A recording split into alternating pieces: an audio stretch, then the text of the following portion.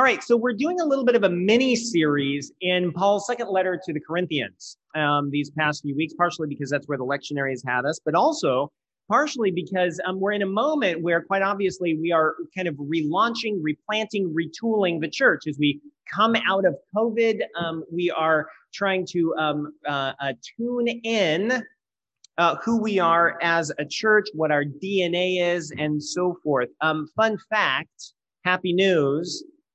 We believe that we should be able to get upstairs next week. So isn't that great? So that still needs to be confirmed. So, I probably shouldn't say anything, but whatever, but as we do that, and as we relaunch, retool, so forth, we want to ask the question, what we want to make sure that our vision for Emmanuel matches Jesus's vision for Emmanuel, his vision for the church. We want to constantly ask in this season and in every season of our life as a church, what is Jesus's vision for the church? What is Jesus's vision for the Christian life? And how does the Lord want to take us from where we are to where he wants us to be? That makes sense, right? But here's a problem that kind of floats around. When you look at Jesus's vision for the Christian life as he presents it in Scripture, it is regularly, absolutely, outstandingly demanding. Have you noticed that? Jesus, as you read him, he's not interested particularly in a kind of moderate or mild-mannered kind of morality that's just kind of vaguely good, but not radical. His demands are radical.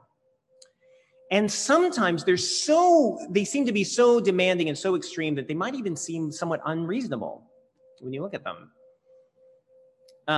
You ever felt that?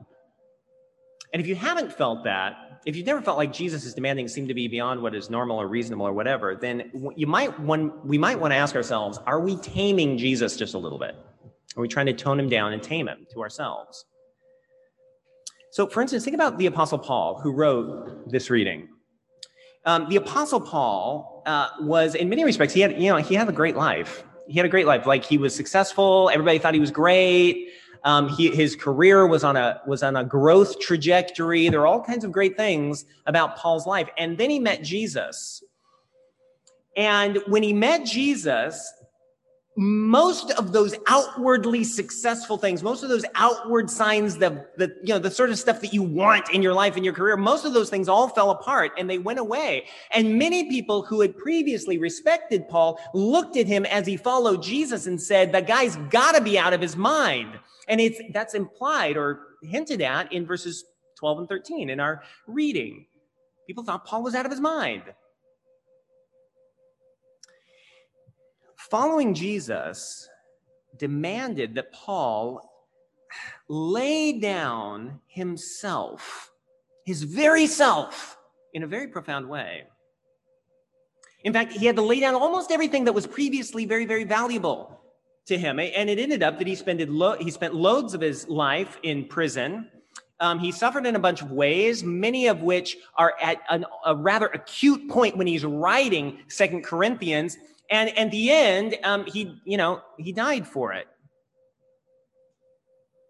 And I guess we have to ask the question, do you think Paul, in the end and halfway through and so forth, thought that following Jesus, was it worth it? It was really demanding. Or to ask it this way, what could possibly make sense of that level of demand when Jesus says, set aside yourself and no longer live for yourself, but live for me? But then here's another piece. If you think about Paul's life, as demanding as following Jesus was for the Apostle Paul, he spent his life following Jesus, pursuing a remarkably compelling vision for reconciliation. And this is important because Paul lived in a world that was every bit as filled with conflict as our own. Paul lived, I've said this before, in a world of hate. And in fact, Paul had been a contributor to all of that before he met Jesus, right? He persecuted Christians, he oppressed people, did terrible things. But then after Paul met Jesus, he spent his life, verse 20, as an ambassador of reconciliation. He spent the rest of his life offering reconciliation to people whom he would otherwise have reason to hate. It's remarkable. And again, it brings up the question, what could possibly motivate the Apostle Paul and us and all of Christianity, what could possibly motivate the Apostle Paul to give up so much for Christ and to spend his life offering reconciliation and in the midst of all of it say, it's all worth it? Like what causes that to happen? Well, look at verse 14 and 15. These two verses are really all we're going to get through today. It says this, Paul says, for the love of Christ controls us. I want to know what that means. Because we have concluded this, that one has died for all, and therefore all have died. And he died for all, that those who live might no longer live for themselves. Everybody say, live for themselves. Okay, no longer do that. But for him who for their sake died and was raised. Okay, everybody say, the love of Christ controls us. So that we may no longer live for ourselves. You're wonderful. How in the world does that work? That's what I want to know. How does the love of Christ bring us to a place where we no longer want to live for ourselves, but we want to live for Christ? Now, to explain that, I want to point out two views of God's love that cannot ultimately displace self. Two views of God's love that cannot ultimately displace self. And then once we've talked about those two, we'll come to the love of Christ and what makes it so unique, so uniquely capable of dislodging our commitment to self. All right, here we go.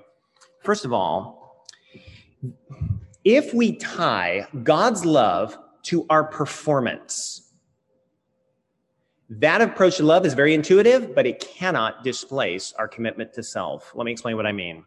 So I used to work at a bank, which everybody can giggle at, but it was for the most part a good experience. And I knew when I worked for the bank that my boss liked me almost entirely as a function of my performance. Actually, that might be, my boss was a good guy, but for the most part, my bank liked me, rewarded me, all that kind of stuff based upon my work. And I tried to work pretty hard, and my bank typically treated me actually quite well. The more my bank rewarded me, the more confident I became in myself and in the quality of my work. Now, that makes sense, right? But just mark that.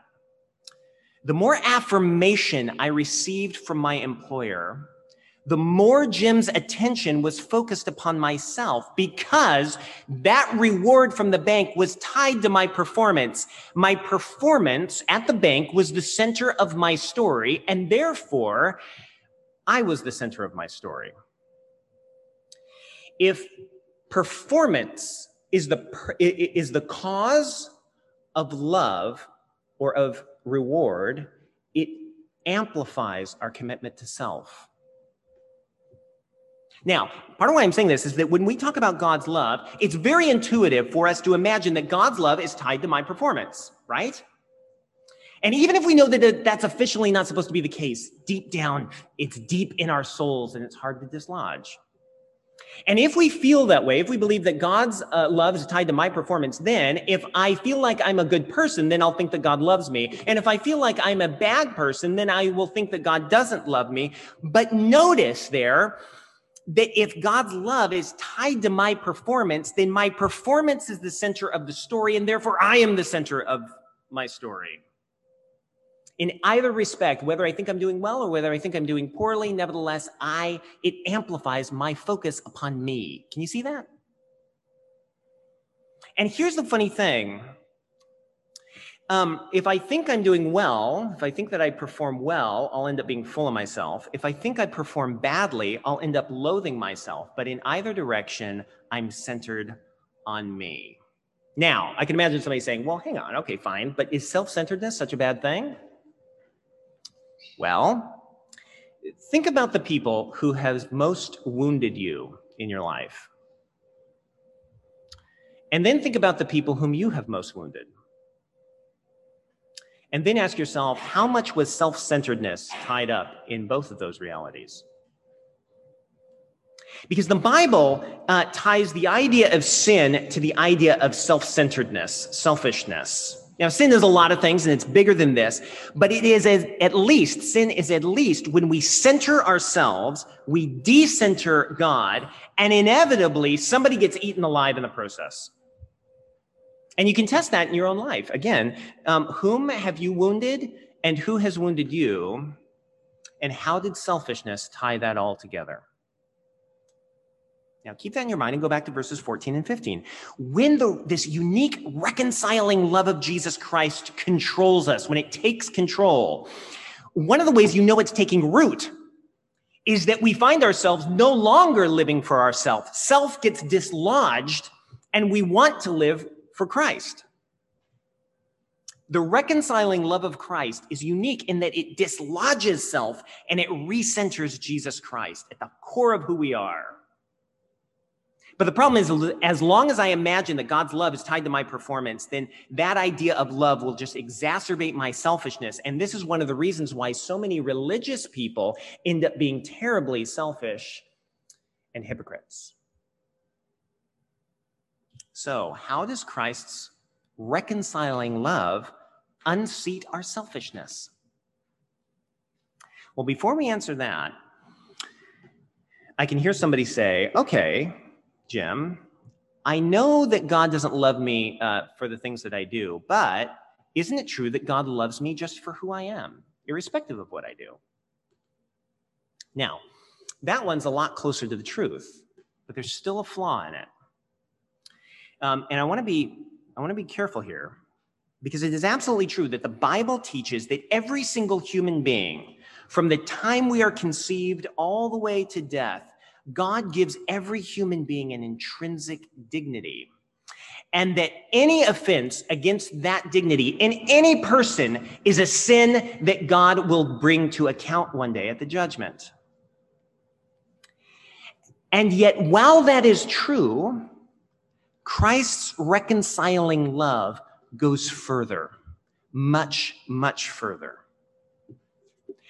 And one of the reasons this is important is that when I think of if my view of God's love stops with the idea that God loves me mainly because there's something inherent in me, then that view of love still doesn't really unseat my selfishness, because it can leave me thinking there's something in me that God has to love. And that can end up leading me to a place where God is just kind of background noise. I can assume his love, but it kind of fades into the background, and I'm still left looking for that something in me that is inherently good. And that itself can end up amplifying my selfishness yet again. Now, all of this has been about what Christ's reconciling love is not. Christ's reconciling love is something different from either of those things. Jesus does not love us for what we've done, our performance. Jesus does not love us simply for something that is in us. None of that explains Christ's reconciling love. Okay, so what does? Well, here's the deal. If you want to grasp Christ's reconciling love, you have to do something that's very strange and utterly foreign to most of us. You have to stop looking for anything good in me, anything good in you. And then you have to turn your eyes away from yourself and look at the cross of Christ. Look at verses 14 and 15. Christ's death is the definition of his love. You see the word died? In those two verses, it happens 4 times.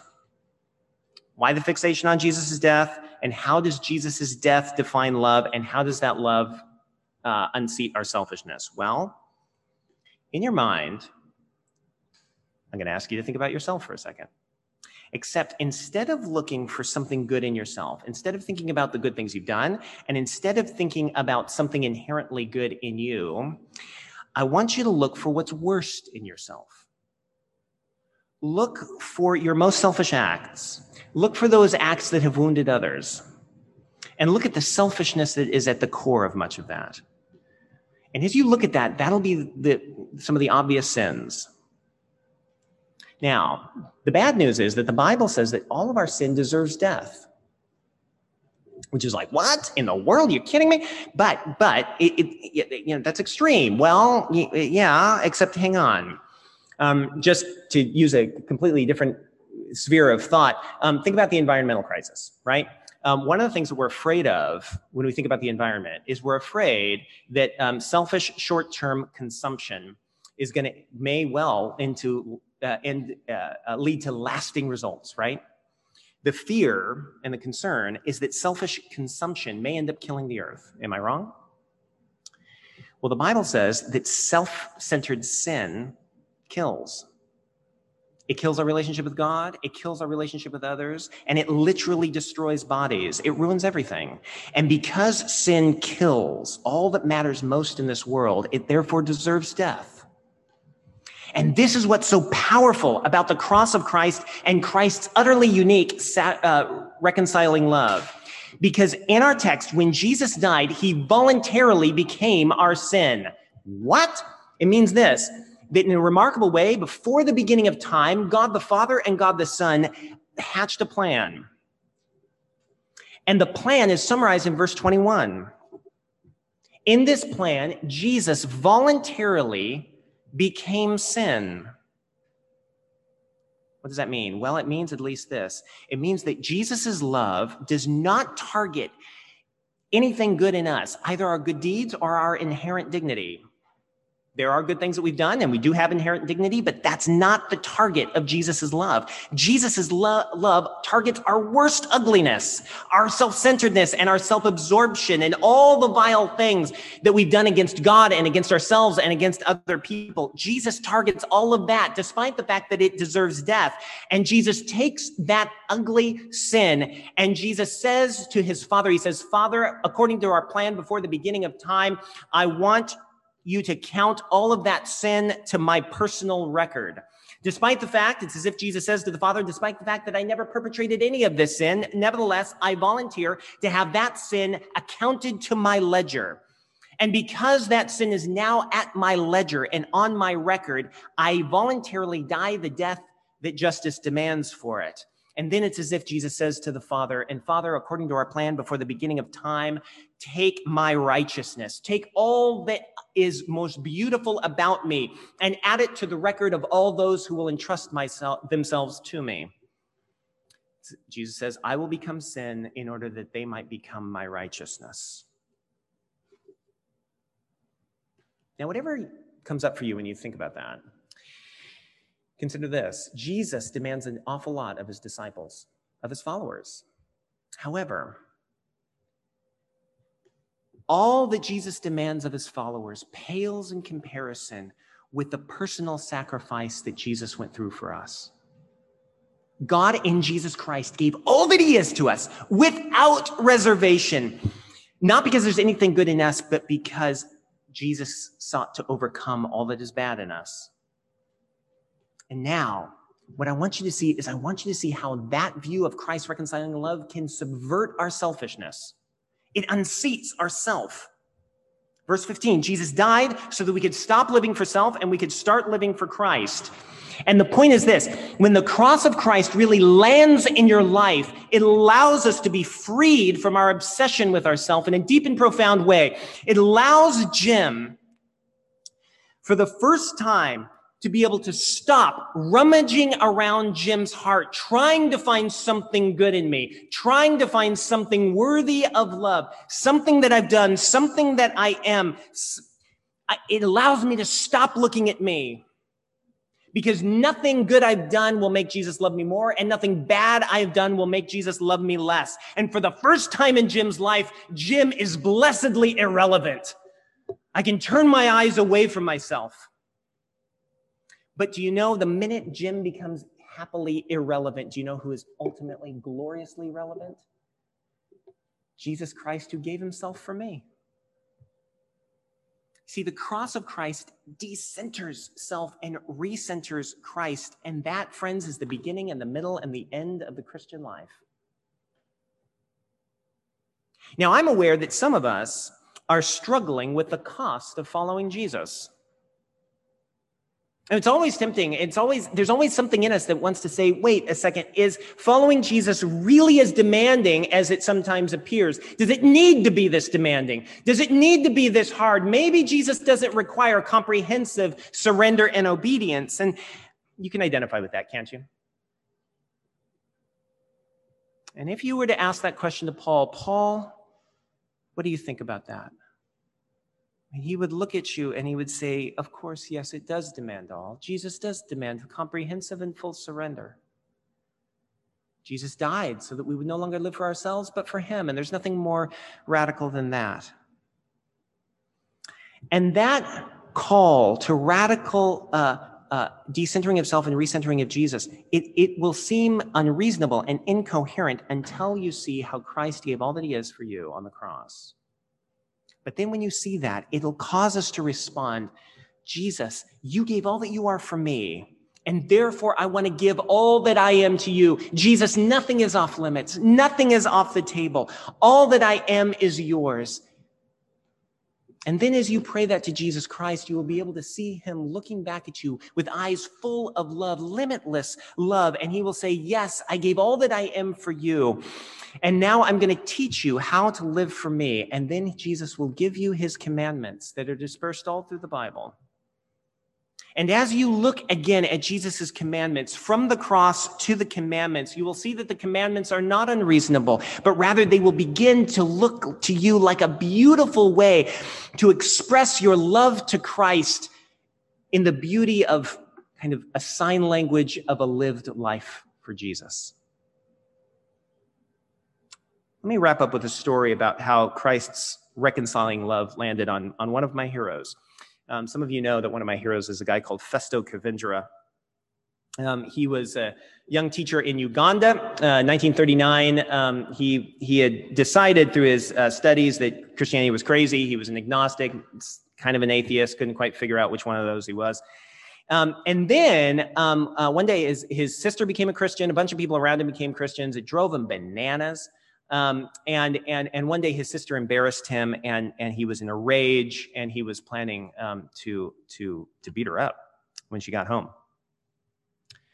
But then before this could happen, he met a friend, well, his best friend, and his best friend said, Festo, I can't believe it, but I became a Christian too.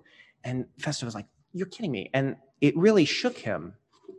And it shook him to his core. And as he talked to his friend, he began to realize just how selfish he was and just how controlled he was by his own self. And then he began to see all that he had perpetrated against so many. And it began to break him. And he went home and he prayed. And this is what happened. When I reached my room, I knelt at my bed, struggling for words to the one in whom I no longer could believe. And finally, I cried out, God, if you happen to be there, as my friend says, I am miserable. And if you can do anything to help me, then please do it now. And if I am not too far gone, help. And then what happened in that room? Heaven opened. And in front of me was Jesus. He was real and crucified there for me. And his broken body was hanging upon the cross. And suddenly I knew that it was there because of my badness. It was my badness that had done this to the King of Life, and it shook me. And in tears, I thought that I was going to hell. And if he had said in that moment, go, I would have not have complained. Somehow I thought that this would be his duty, as all the wretchedness of my life came out. And then I saw his eyes full of infinite love, which were looking into my eyes. And he was saying, this is how much I love you, Festo. And I shook my head because I knew that it couldn't be possible. And I said, no, I am your enemy. I am rebellious. I have been hating your people. How can you love me like that? Even today, I do not know the answer to that question. There is no reason in me for his love. But that day I discovered myself clasped in the Father's arms. I was tattered and afraid, just like the younger son who went into the far country and then came to the end of himself. Why should the Father who is holy come running to hold me to his heart? I was dirty and desperate and had said and done so much against him. That love was wholly unexpected, but it filled my room and I was convinced. He is the only one who loves the unlovable and embraces the unembraceable. And in spite of all that I was, I knew that I was accepted as a son of the Father. And whatever Jesus did upon the cross, he had done it for me. And from that moment, Christ's reconciling love revolutionized his life. In fact, the book where this comes from is called Revolutionary Love. And from that moment, God used him to be one of the greatest agents of reconciliation in Uganda's history. And some of you know I love telling the rest of that story. Ask me. But friends, that's what Jesus wants for our church. That's who we are to be. And it might not be as dramatic as it was for Festo or for Paul, but here's the point. What was acute for Festo, what happened in that moment for Festo, needs to become the chronic experience of our life as a church. What I mean is that we must be a church that is so captivated by the reconciling love of Christ that self is continuously decentered and Christ is continually recentered, and we will desire to surrender wholly to him without any reservation. Jesus' love really is good. I promise you that's true. And for some of us, it's time to opt in.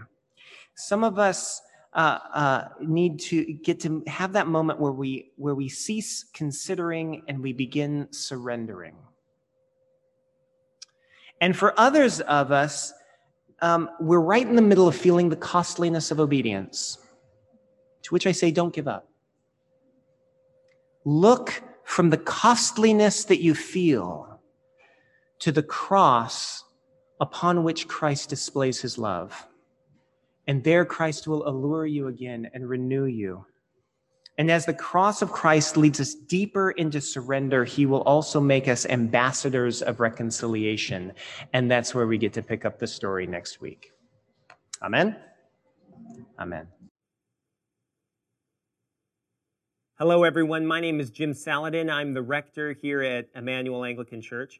Our church exists to see and describe and reflect the beauty of Jesus Christ for the flourishing of our city. And I hope this podcast encouraged you in that way towards Christ. If you're here in New York City, we'd love to see you. Please join us on Sundays at 11 a.m. Generosity drives everything we do at Emmanuel. And if you'd like to contribute, please visit www.emmanuelanglicannyc.com/give.